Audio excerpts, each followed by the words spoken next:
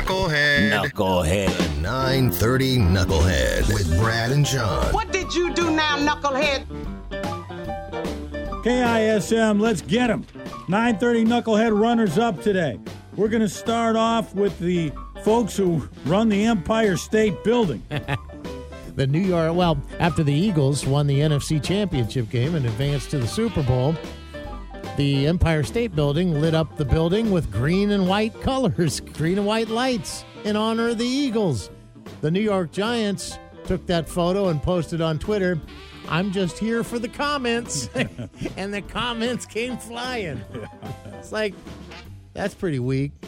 Then we got, I know, especially since the Giants had their first good season in how many years? And lost to the Eagles. Yeah.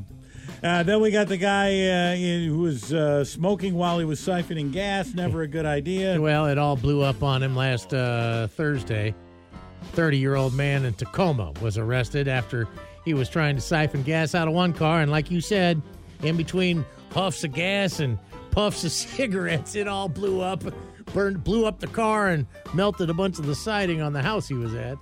But our 930 Knucklehead winner is the guy who faked his own funeral.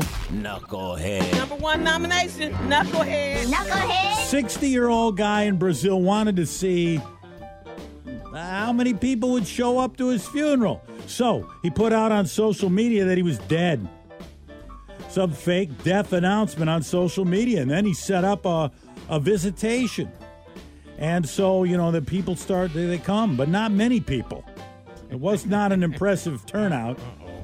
But one of those who did turn out was his 80-year-old mom in her wheelchair, and she was in tears, of course. Her son is gone.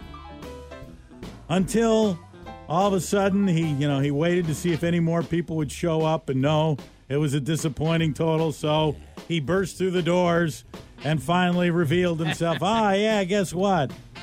It was all an experiment. And then the room was filled with rage. And it's a good thing there weren't any sharp objects around, because we might have had a real funeral go on there.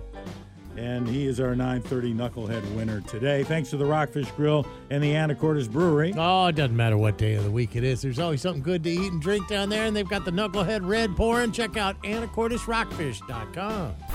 The Brad and John Show, home of the 930 Knucklehead. Powered by the Rockfish Grill and Anacortes Brewery. Serving Northwest food and great beers. And on tap now, the Knucklehead Red. Delicious new brew. Perfect for any day. Check out the menu, event schedule, and live music lineup at AnacortesRockfish.com. Located on the corner of 4th and Commercial in downtown Anacortes. Don't be a knucklehead. Get to the Rockfish Grill.